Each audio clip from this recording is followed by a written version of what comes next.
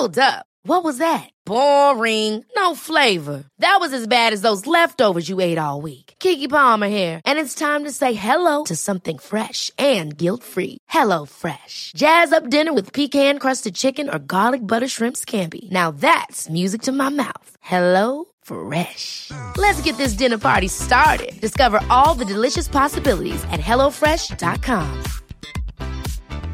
I'm Sandra, and I'm just the professional your small business was looking for. But you didn't hire me because you didn't use LinkedIn Jobs. LinkedIn has professionals you can't find anywhere else, including those who aren't actively looking for a new job, but might be open to the perfect role, like me. In a given month, over 70% of LinkedIn users don't visit other leading job sites. So if you're not looking on LinkedIn, you'll miss out on great candidates, like Sandra. Start hiring professionals like a professional. Post your free job on linkedin.com/achieve today.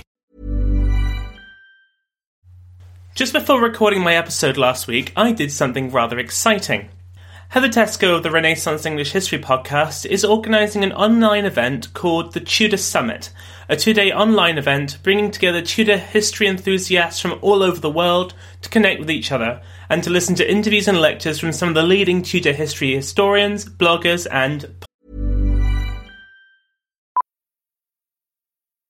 Millions of people have lost weight with personalized plans from Noom. Like Evan, who can't stand salads and still lost 50 pounds. Salads generally for most people are the easy button, right? For me, that wasn't an option. I never really was a salad guy. That's just not who I am. But Noom worked for me. Get your personalized plan today at Noom.com. Real Noom user compensated to provide their story. In 4 weeks, the typical Noom user can expect to lose 1 to 2 pounds per week. Individual results may vary. I'm Sandra, and I'm just the professional your small business was looking for. But you didn't hire me because you didn't use LinkedIn Jobs. LinkedIn has professionals you can't find anywhere else, including those who aren't actively looking for a new job, but might be open to the perfect role, like me. In a given month, over 70% of LinkedIn users don't visit other leading job sites. So if you're not looking on LinkedIn, you'll miss out on great candidates, like Sandra. Start hiring professionals like a professional. Post your free job on linkedin.com/achieve today. Millions of people have lost weight with personalized plans from Noom. Like Evan, who can't stand salads and still lost 50 pounds. Salads generally for most people are the easy button, right? For me, that wasn't an option. I never really was a salad guy. That's just not who I am. But Noom worked for me. Get your personalized plan today at Noom.com. Real Noom user compensated to provide their story. In 4 weeks, the typical Noom user can expect to lose 1 to 2 pounds per week. Individual results may vary. podcasters, and one of those is me. It was a lot of fun, and I didn't spend too much time, I think, talking about how much I love Catherine Howard, who, despite what I said in the chat episode with Elizabeth Norton, could be my new favourite wife. I know, controversial. The whole thing is free, and you should all totally check it out. Just head over to Heather's website, englandcast.com/Tudor Summit 2017. That is englandcast.com/Tudor Summit 2017 to sign up. I'll put it all up on the Facebook and Twitter as well. I'd also like to thank my latest Patreon supporter, Marianne. Welcome to the team, Marianne. I'm so grateful for your help. Remember, if you'd like to join her and all my other amazing Patreon supporters, please go to patreon.com/Queens of England podcast. And while I'm at it, don't forget to leave a review for the podcast on iTunes. Now that we're leaving the Tudors, we need to make sure we keep all the new listeners coming. The more reviews, the greater we all look. Well, mostly me, but you guys look more and more discerning with each one as well. And if you're listening, a shout out to Baltimore Raven, who left a very generous one. To all you new listeners, welcome. To the rest of you, welcome back. Hello, and welcome to the Queens of England podcast. Supplemental, Elizabeth Suitors, Dudley and Deborah.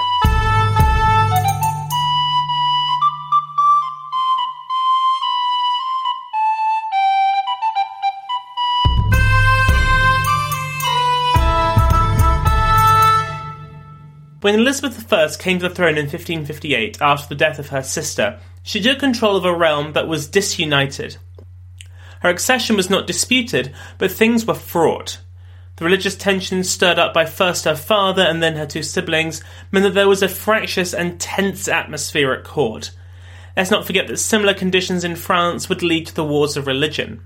Elizabeth has many famous speeches and quotes attributed to her, but in many ways the most interesting of them all came at Hatfield 3 days after she became Queen, where, in a way, she sets out her manifesto. It's a very impressive address, but for our purposes the most important bit comes at the beginning. Quote, "My lords, the laws of nature moveth me to sorrow for my sister. The burden that is fallen upon me maketh me amazed.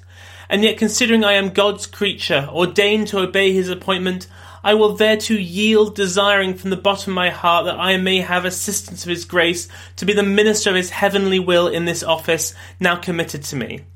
And as I am but one body, naturally considered, though by his permission a body politic to govern, so I shall desire you all, my lords, chiefly you of the nobility, everyone in his degree and power, to be assistant to me, that I, with my ruling, and you with your service, may make a good account to Almighty God, and leave some comfort to our posterity in earth." In case you missed it, here Elizabeth is talking about having two bodies. One is her terrestrial, womanly body, the one she refers to being naturally considered. This is one prone to weakness, desire, and illness. But she also has another, a body politic, as she calls it, one fit to govern the kingdom. She vows in this speech that the two bodies will be united within her, the woman and the ruler. Throughout her reign, she never forgot these sentiments. While her natural body may have had its own desires, the body politic was also there, demanding that she do what was best for the kingdom.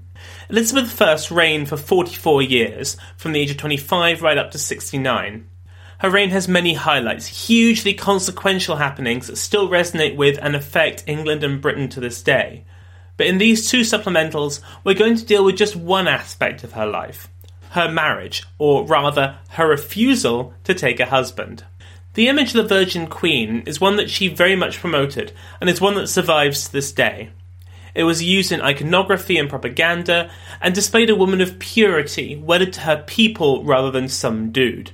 Yet throughout her life, there were men who sought to have her, to take advantage of her gender and position as queen for their own ends. For that is what marriage was back then, a business transaction for mutual advantage, or at least someone's. England had not had a bachelor, or indeed a bachelorette monarch, since William II in the late 11th century. Some had had periods where they were unmarried, but none had made a deliberate decision to remain unwed. Yet you can argue that it was Elizabeth's duty to marry. She was the end of the Tudor line. No one else from her close family still lived. According to the terms of Henry VIII's will, if all his children died childless, the crown would skip the family of his sister Margaret, who had married into the Stuart family that ruled Scotland, to that of his younger sister Mary, who had become a Grey. Now, of course, they had already made their play for power, which had cost the life of their eldest daughter Jane, but everything was still very much up in the air. Any travelling of the crown that wasn't to a son, or I guess by now a daughter, was fraught with difficulty. To secure the dynasty and the future security of England, Elizabeth had to have a child. Of course, the only way that could happen was through wedlock, but herein lay the problem. While there were many advantages to marrying, there were also huge disadvantages. The first was the matter of who to choose. Do you take the traditional option and marry a rich foreigner? That is what kings almost always tended to do, but then look at what happened to her sister Mary. Evidence suggests that the English were more than usually xenophobic at this time, and the experience of Philip of Spain had further poisoned them against the marriage of Elizabeth marrying from abroad. One courtier stated that Elizabeth marrying a foreigner would be like taking, quote, a pig in a poke. So then, simple, marry an English lord. But no, there were equal problems here. First of all, we have already seen that marrying domestically was usually a one-way ticket to trouble. The family of the spouse would invariably rise up and secure all the fancy jobs, leading to resentment and unrest. Remember the Woodvilles and the Boleyns. And it is all before you consider the ramifications of a ruling queen taking a husband rather than the other way around, which is the second problem. You are not talking about raising someone up to be a consort, you're raising someone up to be a king. And even if they are just a king consort, as for example the two Scottish husbands of Mary I, Queen of Scots were, that is still a hugely powerful position, and would necessarily lead to a reduction in the power of the Queen Regnant. Elizabeth knew all of these risks, and it is because of all of them, that she was minded to remain unmarried, the Virgin Queen. But being the most eligible heiress in all of Europe, her empty fourth finger meant that she was hounded for decades by suitors and pretty boys who sought to change her mind. She indulged some of them, she ignored most of them, she may have even been tempted by a few. Who were these men, and how did they seek to win the hand of Gloriana? Well, here is an incomplete list. Starting with the foreigners, we have Philip of Spain and Eric of Sweden, both kings in their own right. There were also the Archdukes Charles and Ferdinand of Austria. Further down the noble food chain, we have a smattering of dukes, including those of Savoy, Ferrara and Holstein, Nemours and Saxony. There are also Scottish lords, including the Earl of Arran. You may notice that most of these nobles I just mentioned were Habsburgs or part of that empire, but as England turned against their friendship with them, there were also some French options, including the Dukes of Alençon and Anjou and the Earl of Angoulême. If that wasn't enough, there were also the English options. These included the Earls of Arundel, Leicester and Essex, as well as the Duke of Norfolk. And that is just the major ones. I could go on for a whole lot longer than that, but these people would just be names. These men all had their advantages and their problems, and each would fail. Some took a very traditional route of going through the lengthy marriage negotiations. Others sought to ingratiate themselves and become a favourite and use that to lever a marriage. They tried everything. Now, I'm not going to cover each and every one of these men, but I will deal with the most significant. Since there are so many, I'm going to be splitting this in two, as I mentioned earlier. Next week, we will deal with the attempt to marry Elizabeth off to a foreign prince, but today we shall start with probably the most important romantic figure in her life, Robert Dudley. If the name Dudley sounds familiar to you, then it's because they were mentioned briefly last time as being the family name of the Duke of Northumberland, who was executed after trying to put Jane Grey on the throne instead of Mary Tudor. Robert Dudley was the Duke of Northumberland's son, and had escaped the fate of his father, brother and sister-in-law, who were all executed while he was only imprisoned. While in the Tower, he met Elizabeth, and they appeared to have built a bond. Once they were both released, they began to spend a lot of time together. Whispers began to spread. He was a tall, dark and handsome man. She called him her Sweet Robin, and a friend of Dudley's claimed that he said he knew Elizabeth best of any man. On her accession to the throne, he was made her equerry, or Master of the Horse, a pretty prestigious position in the royal household. Indeed, he was the only man allowed to touch Elizabeth, as he was permitted to help her onto her horse. So why was all this so scandalous? Well, Dudley was married, though to a fairly minor noblewoman. The Spanish ambassador, the Count of Feria, wrote, quote, "During the last few days, Lord Robert has come so much into favour he does what he likes with affairs, and has even said that Her Majesty visits his chamber day and night. People talk of this so freely that they go so far as to say that his wife has a malady in one of her breasts, and that the Queen is only waiting for her to die so that she can marry Lord Robert." He wasn't the only one to suspect that some hanky-panky was going on here. Other ambassadors too reported to their masters that they were intimate, some making more lurid suggestions than others. This kind of gossip was really not helpful for Elizabeth, as it damaged her reputation, one that was already a little shaky thanks to her entanglement with Thomas Seymour during her teenage years. In particular, it damaged her reputation abroad, where nobles still sought her hand in marriage. While it's not certain that she had already determined never to marry, keeping up the possibility out there was still very useful diplomatically. And so it would have been prudent to try and nip these rumours in the bud. Kate Ashley, who you may remember from the final episode on Catherine Parr, was by now Elizabeth's First Lady of the Bedchamber, and she implored the Queen to do just that. However, her mistress retorted that, quote, "No one had just cause to associate her with her equerry or any other man in the world, and she hoped that they would never be truthfully able to do so. But that, in this world she had so much sorrow and tribulation and so little joy. If she showed herself gracious towards her master of the horse, she had deserved it for his honourable nature and dealings." Not exactly a convincing rebuttal there.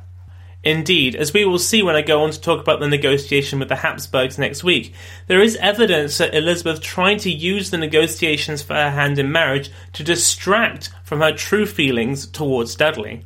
What exactly the nature of their relationship was, it's hard to know.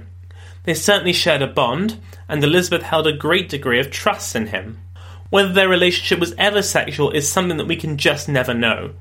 It was definitely suspected at the time, though. Indeed, it was widely rumoured that Elizabeth had become pregnant with his child. There was a wave of arrests around the kingdom of people making this accusation. This was serious stuff, as it was considered a fairly short hop between questioning the Queen's virginity to questioning her right to rule at all. The new Spanish ambassador, de Quadra, wrote, quote, "If she does not marry and behave herself better than hitherto, she will every day find herself in new and greater troubles." It is a testament to the seriousness of the situation that it became a key topic of discussion for Elizabeth's ministers, even when they were away.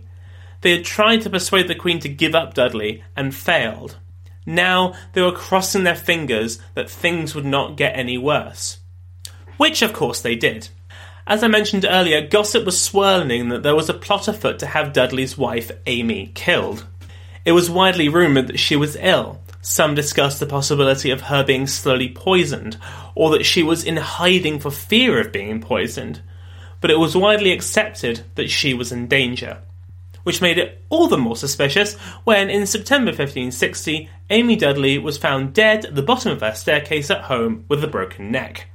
To make things worse, on that morning she had sent her servants off to the fair, so there were no witnesses. Very, very fishy. Could this really be an accident? Did Dudley kill his wife? Did the Queen know? Was it on her orders? These are not healthy rumours to have swirling around when you are new to the throne and a lot of the population doesn't like you all that much, or doubts your capabilities because of your gender. These rumours were certainly believed abroad.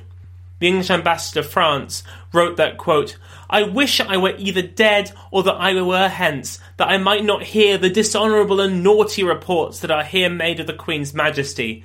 I am almost at my wit's end and know not what to say. One laugheth at us, another threateneth, another revileth her Majesty. My heart bleedeth to think upon the slanderous brutes I hear, which, if they be not slaked, or that they not prove true, our reputation is gone forever. War followeth, and utter subversion of our Queen and country." Okay, steady on here. Maybe this guy is being a touch melodramatic here, but he is not exaggerating when he says that Elizabeth is risking her throne to continue messing around with this guy. It called into question her judgment, and with succession in doubt, this left the door open to foreign interference in the kingdom. But when we think of this from the perspective of gender, this gets more interesting.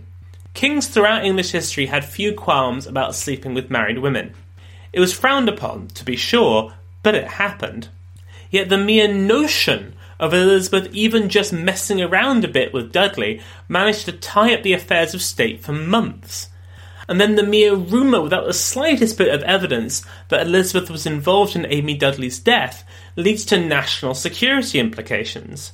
Amy Dudley was no foreign princess. Her death involved no foreign power. She was a native Englishwoman, much like Anne Boleyn and Catherine Howard, and Henry VIII had executed them, and his right to rule was never questioned. I'm not going to speculate on this historical possible crime scene. I'm sure you can all find all manner of conspiracy theories online and in literature. Let's just say that it could have been an accident, though to me that seems unlikely, suicide or murder, both of which seem quite plausible to me. Dudley, rather prudently, withdrew from court for a month while he arranged his wife's funeral. Less prudently, he erected no memorial to his wife's memory, and as soon as he arrived back at Elizabeth's side, he began/resumed his courtship of her. While there were some among her nobles who seemed to accept the seeming inevitability of the match, most of them vehemently opposed it. Her ambassadors abroad informed her and the council of the damage that it was doing to her reputation and that of England. And given the lack of concrete information emanating from the Queen, rumours continued unchecked that they may be secretly married or were planning to be so. People made the inevitable comparison between her and her mother Anne Boleyn. She had been an adulterous whore, why shouldn't her daughter be expected to be any different? So, we've got this far in the story of Elizabeth and Dudley, and it occurs to me that I haven't stopped and asked why these two were doing this at all. Well, the motivation for Dudley was obvious. He wanted power. Even if his plan from the beginning was not to marry Elizabeth, as that was impossible while he was married to Amy Dudley, Just being the Queen's favourite came with significant perks, such as the ability to sell his services as a lobbyist to the highest bidder, which of course he did. I don't think this precludes the possibility that he was very taken with Elizabeth as well. There is no evidence to suggest otherwise, and much to indicate that he was, but it would be remiss of me not to point out the obvious advantages of being the Queen's favourite and possible future husband. But what of Elizabeth? Well, unfortunately, we don't have a secret diary where she recorded her deepest feelings for posterity, but I think there is little doubt that she was captivated and quite possibly in love with him. She described him as, quote, her only source of happiness, and said that if she had to marry, she would choose him over, quote, all the princes of the world. In summary, I think that she wanted to marry Dudley, and he obviously desired the same. Before it was the fact that he was married that was the issue, but now, surely that he was single and ready to mingle, it was all fine, right? Wrong. The circumstances around Amy Dudley's death were so fishy that it precluded any chance of a marriage. Elizabeth's judgment may have been clouded by her infatuation with Dudley, but she was not stupid. But that didn't stop her from continuing to mess around with him, from keeping her by her side, from delighting in his company. And that all just kept the rumour mill grinding along. Elizabeth did at least have the sense not to flirt too publicly with Dudley, but was so desperate to be round him that she would disguise herself as a servant to watch him shoot, or have her ladies sneak her into Dudley's residence so that they could dine together alone. It was all very clandestine and exciting. Dudley certainly hadn't given up on marrying Elizabeth, but recognised the only way that he was going to bring this about was to gain foreign support for the match. And so in 1561 he sought help from Philip of Spain. In return for supporting his suit, he would become Philip's man in England and seek to undermine the new Protestant regime. This was deeply cynical and Machiavellian of Dudley, as he was himself a committed Protestant, but it appears there was little that he wouldn't do in order to marry Elizabeth. This is all dicing very close to treason here, and it gets all embroiled with various pieces of European and papal power politics that I won't get into, as it all came to nothing when Elizabeth's chief advisor William Cecil discovered a Spanish plot to assassinate her and cracked down hard on communications coming in and out of England. In late 1562, Elizabeth I contracted smallpox. This was a deadly disease, and there was a very great possibility that she could die. That would be a disaster, as she had still not named an heir, and there was no obvious candidate to take the throne. The closest in line to the throne was her cousin Mary I, Queen of Scots, but she was a Catholic, and there weren't many in the corridors of power who were keen on that. Groups huddled together at court, trying to figure out what to do next. Eventually, the Queen was lucid enough to appoint someone to be the protector of the realm in case of her death. Any of you want to guess who she chose? Well, that's right, she picked Dudley, and with a big fat salary to boot. There must have been quite some consternation at this news, as she also stated that she, quote, loved and always loved Lord Robert dearly, but, quote, as God was her witness, nothing improper had ever passed between them. As she recovered from this illness, Dudley was the only man permitted to see her, leading to further speculation as to whether this appointment as essentially the man who would choose her successor in the event of sudden death may lead to the long-awaited marriage. While she didn't make a full recovery, this near miss had everyone, her councillors and Parliament alike, desperate to solve the thorny issue of the succession. England had to have an heir. Parliament sat in a long session when it looked like the Queen might die with no clear heir, with one member warning of, quote, the great dangers, the unspeakable miseries of civil wars, the perilous intermeddlings of foreign princes with seditious, ambitious, and fractious subjects at home, the waste of noble houses, the slaughter of people. It was all pretty scary stuff, and let's remember that all of them knew their history. The Wars of the Roses were not that long ago.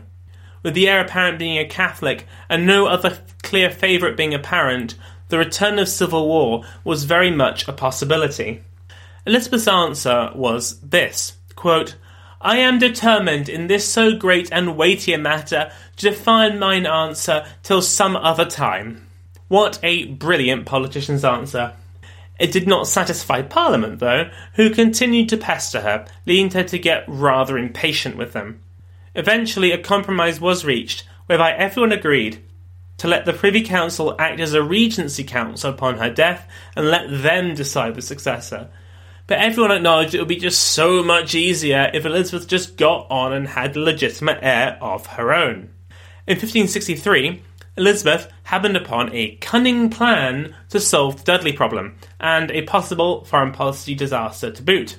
Mary I, Queen of Scots, had returned to Scotland in 1561 after the death of her French husband, and was looking for a new hubby. She had been openly considering a Spanish match, which could spell disaster for Protestant England, so Elizabeth suggested to her, why not marry Robert Dudley? If she did so, then maybe she could see a path to naming her as her heir. Now, Mary and her ministers smelled a great big giant rat here, believing that this was just a stalling tactic, which it may well have been, or even a dastardly clever, if transparent, attempt to take control of Scotland by proxy. Elizabeth's plan, though, was even more cunning than that, as she planned to have Dudley and Mary move to the English court and rule Scotland from there, meaning that Elizabeth would continue to be around Dudley, could control Scotland, even while he was married to a foreign queen. A certain ménage à trois situation, I believe, was on her mind. But now I'm just being scandalous. Elizabeth was deadly serious about the match, though, and raised Dudley to the earldom of Essex, a very prestigious title, in order to give him a more noble veneer. But there were two problems. One was that Mary was not keen on the match at all. Indeed, she had her eye on Dudley's kinsman, Lord Darnley. The other was Dudley himself. He had no intention of marrying Mary, and indeed colluded with her to work towards her marriage with Darnley, which eventually they achieved in 1565. It seems clear that with this attempt to marry off Dudley to her cousin, Elizabeth was firmly closing the door on any possibility of marrying him. But that had little to do with him per se, and more to do with her own opposition to the very condition of marriage.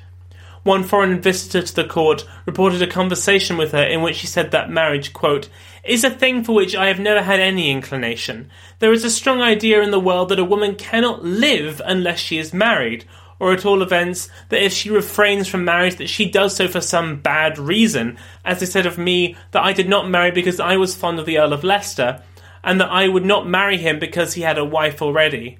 Although he has no wife alive now, I still do not marry him.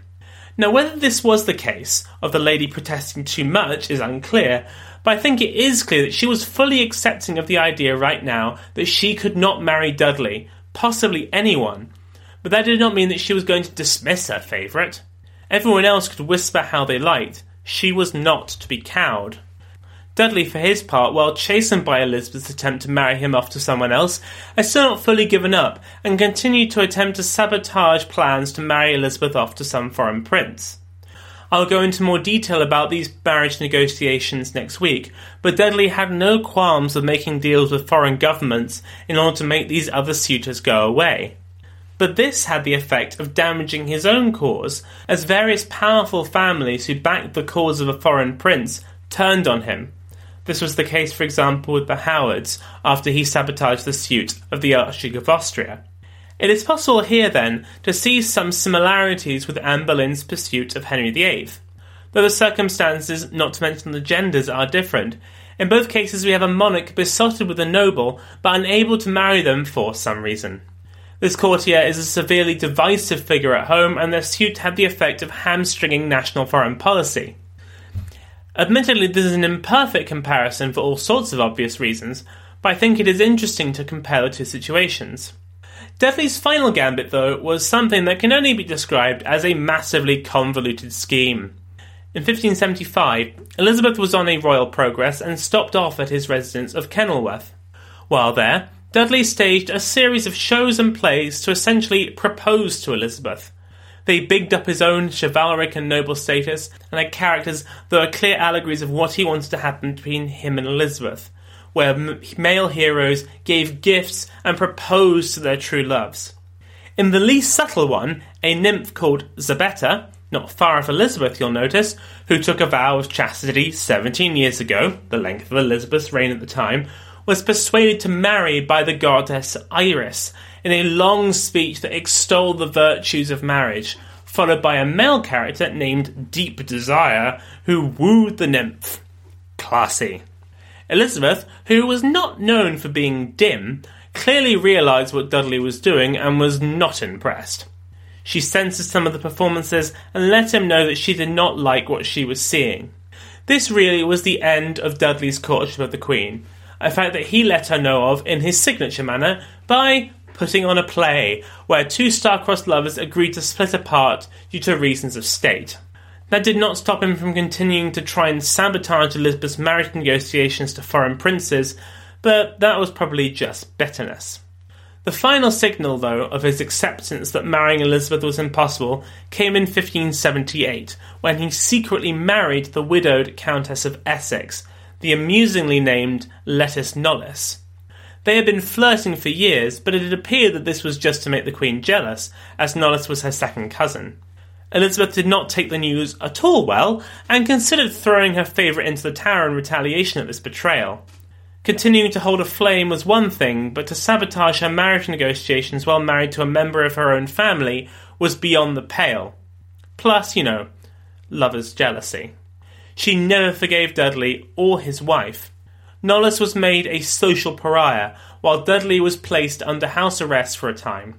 Their relationship never really recovered from this, though in the late 1580s they did exchange fond letters and he did regain his position at her side.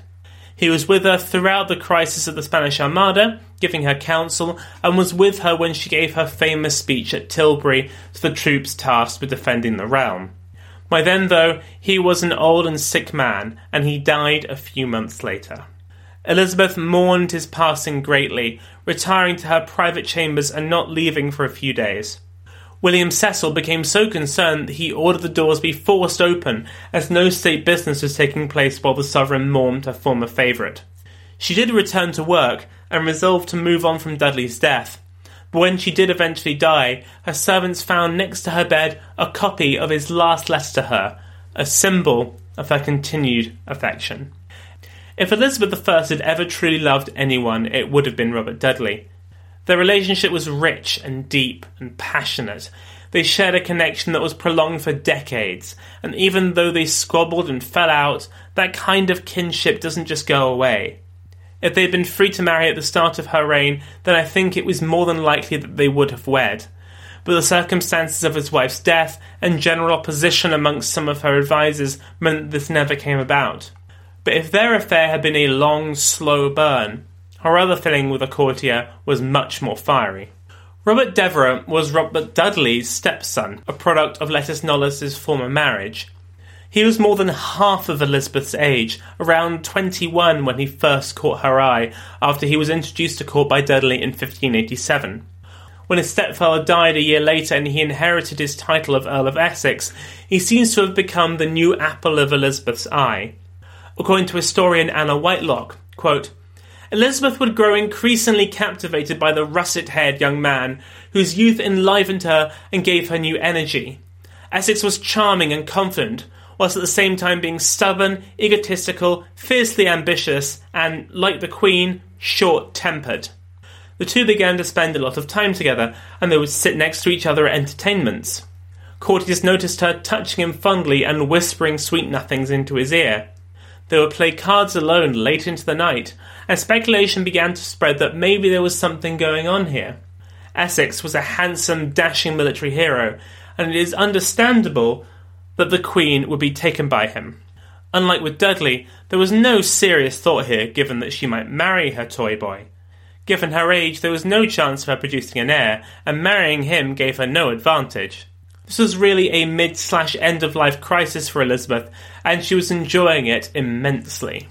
That is, apart from the times when they were at each other's throats. Elizabeth was still not at all fond of Essex's family, especially his mother Lettice Knollys, and was not afraid to speak her mind on the subject. Essex would react angrily to this on many occasions and would have to leave the court for a time on occasion. He was young, restless, and hankered for glory in the Great War against Spain, disobeying Elizabeth's orders to stay at court to rush off to sea to fight the great enemy and bring back glory and treasure. On one such occasion she wrote to him this angry letter, Quote, "Your sudden and undutiful departure from our presence, you may easily conceive how offensive it is, and ought to be unto us. Our great favour bestowed on you without deserts hath drawn you this to neglect and forget your duty. We do therefore charge and command that you forthwith, all excuses and delays set apart, to make your present and immediate repair unto us, to understand our further pleasure. Whereof, see you fail not, as you will be loath to incur our indignation, and will answer for the contrary at your utmost peril." This was somewhat of an overreaction, to say the least, from Elizabeth, showing just how much fire there was within her for Essex. This is also shown when he, like his stepfather, secretly married someone close to her, this time one of her ladies-in-waiting. Elizabeth's reaction was the same: temporary banishment from court for her flame, permanent exile for the lady who had the temerity to marry one whom she refused to wed. Essex spent most of the 1590s at sea, fighting to fend off the various Spanish armadas that were sent to attack England, as well as raiding their trade ships and colonies in the Caribbean. Whenever he returned back to court, the Queen would lavish him with attention, but it was clear to most that this relationship was very different to the one she had with his stepfather. Elizabeth had quite a number of close relationships with courtiers over the years, Sir Walter Raleigh being a prominent example, and most of them knew not to push their luck too far. Essex benefited greatly from her patronage, gaining position, wealth and high office in the land in return for making the Queen feel young again. But that wasn't enough for the rash, ambitious young man. He wanted more, and provoked scandal at one point when he turned his back on the Queen after she had shot down a request, an unforgivable breach of etiquette. If that wasn't bad enough, he then reached for his sword and had to be restrained. He also famously burst unannounced into the Queen's bedchamber while she was getting ready for the day, seeing her without her makeup and wig and all her finery. The years had not been kind to Elizabeth, and seeing her without all her trappings, without all the things that projected her power and status, was profoundly shocking. This was made extra bad because he was supposed to be in Ireland and had been expressly forbidden from returning to England. Furious, she banished Essex from her presence and never saw him again. He lost all his offices and left court in disgrace. This isn't the end of the story for Essex, though, as in the following year he led a rebellion aimed at restoring his position and place in the Queen's affections. He believed that her heart had been poisoned against him by her advisers, and that the only way to win her back was to do so by force. Sadly for him, his uprising was pretty pathetic and was easily crushed. He was tried and convicted of treason and executed in 1601. Elizabeth's relationship with Devereux is fascinating to me, as it reminds me forcibly of Henry VIII and Catherine Howard. In both cases, we have an ageing monarch looking to recapture their youth and latching onto someone who was youthful, brash and exciting. In both cases, they came to regret their decision, as the very things that first attracted and recommended them to their flame came to bite them in the arse. The main difference here, though, is that Henry VIII had no hesitation in marrying Catherine Howard, while Elizabeth did not. By now, Elizabeth's resolve to never marry was firmly entrenched. No longer was there the pressure to produce an heir, since she could no longer physically do so. Her relationship with Dudley, though, exposes a very different side to her queenship. If the genders had been reversed here, I have no doubts that they would have ended up together, probably in an extramarital affair rather than marriage, but together nonetheless. The Dudley match was unpopular at home, not because of his Englishness, because of the fact that firstly he was married, and then the suspicious circumstances surrounding his wife's death. With most of our kings, Englishness was a major tick in the negative column in the choice of a wife, but with Elizabeth things were the other way around, given the worries of foreign domination, enhanced with the example of what Mary I's marriage to Philip of Spain had caused. That said, that did not mean that Elizabeth was not tempted by the many foreign princes who sought her hand. She had sworn to be the Virgin Queen, but things were almost very different. Dudley would be the man who came nearest, but there were many suitors who were not far behind. And next week, we will finally finish off this season on the Tudors by looking at the foreign kings and dukes who sought to marry Elizabeth. While she on many occasions extolled the virtues of being the Virgin Queen and worried about the effects that a foreign prince might have on her independence, she came closer than you might think to tying the knot with a foreign prince.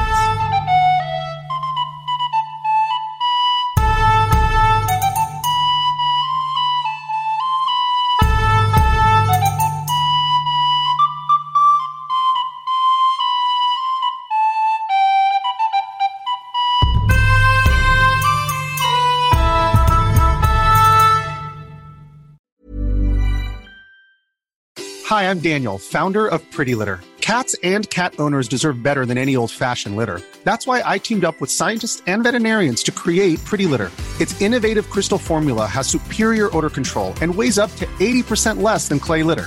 Pretty Litter even monitors health by changing colors to help detect early signs of potential illness. It's the world's smartest kitty litter. Go to prettylitter.com and use code ACAST for 20% off your first order and a free cat toy. Terms and conditions apply. See site for details.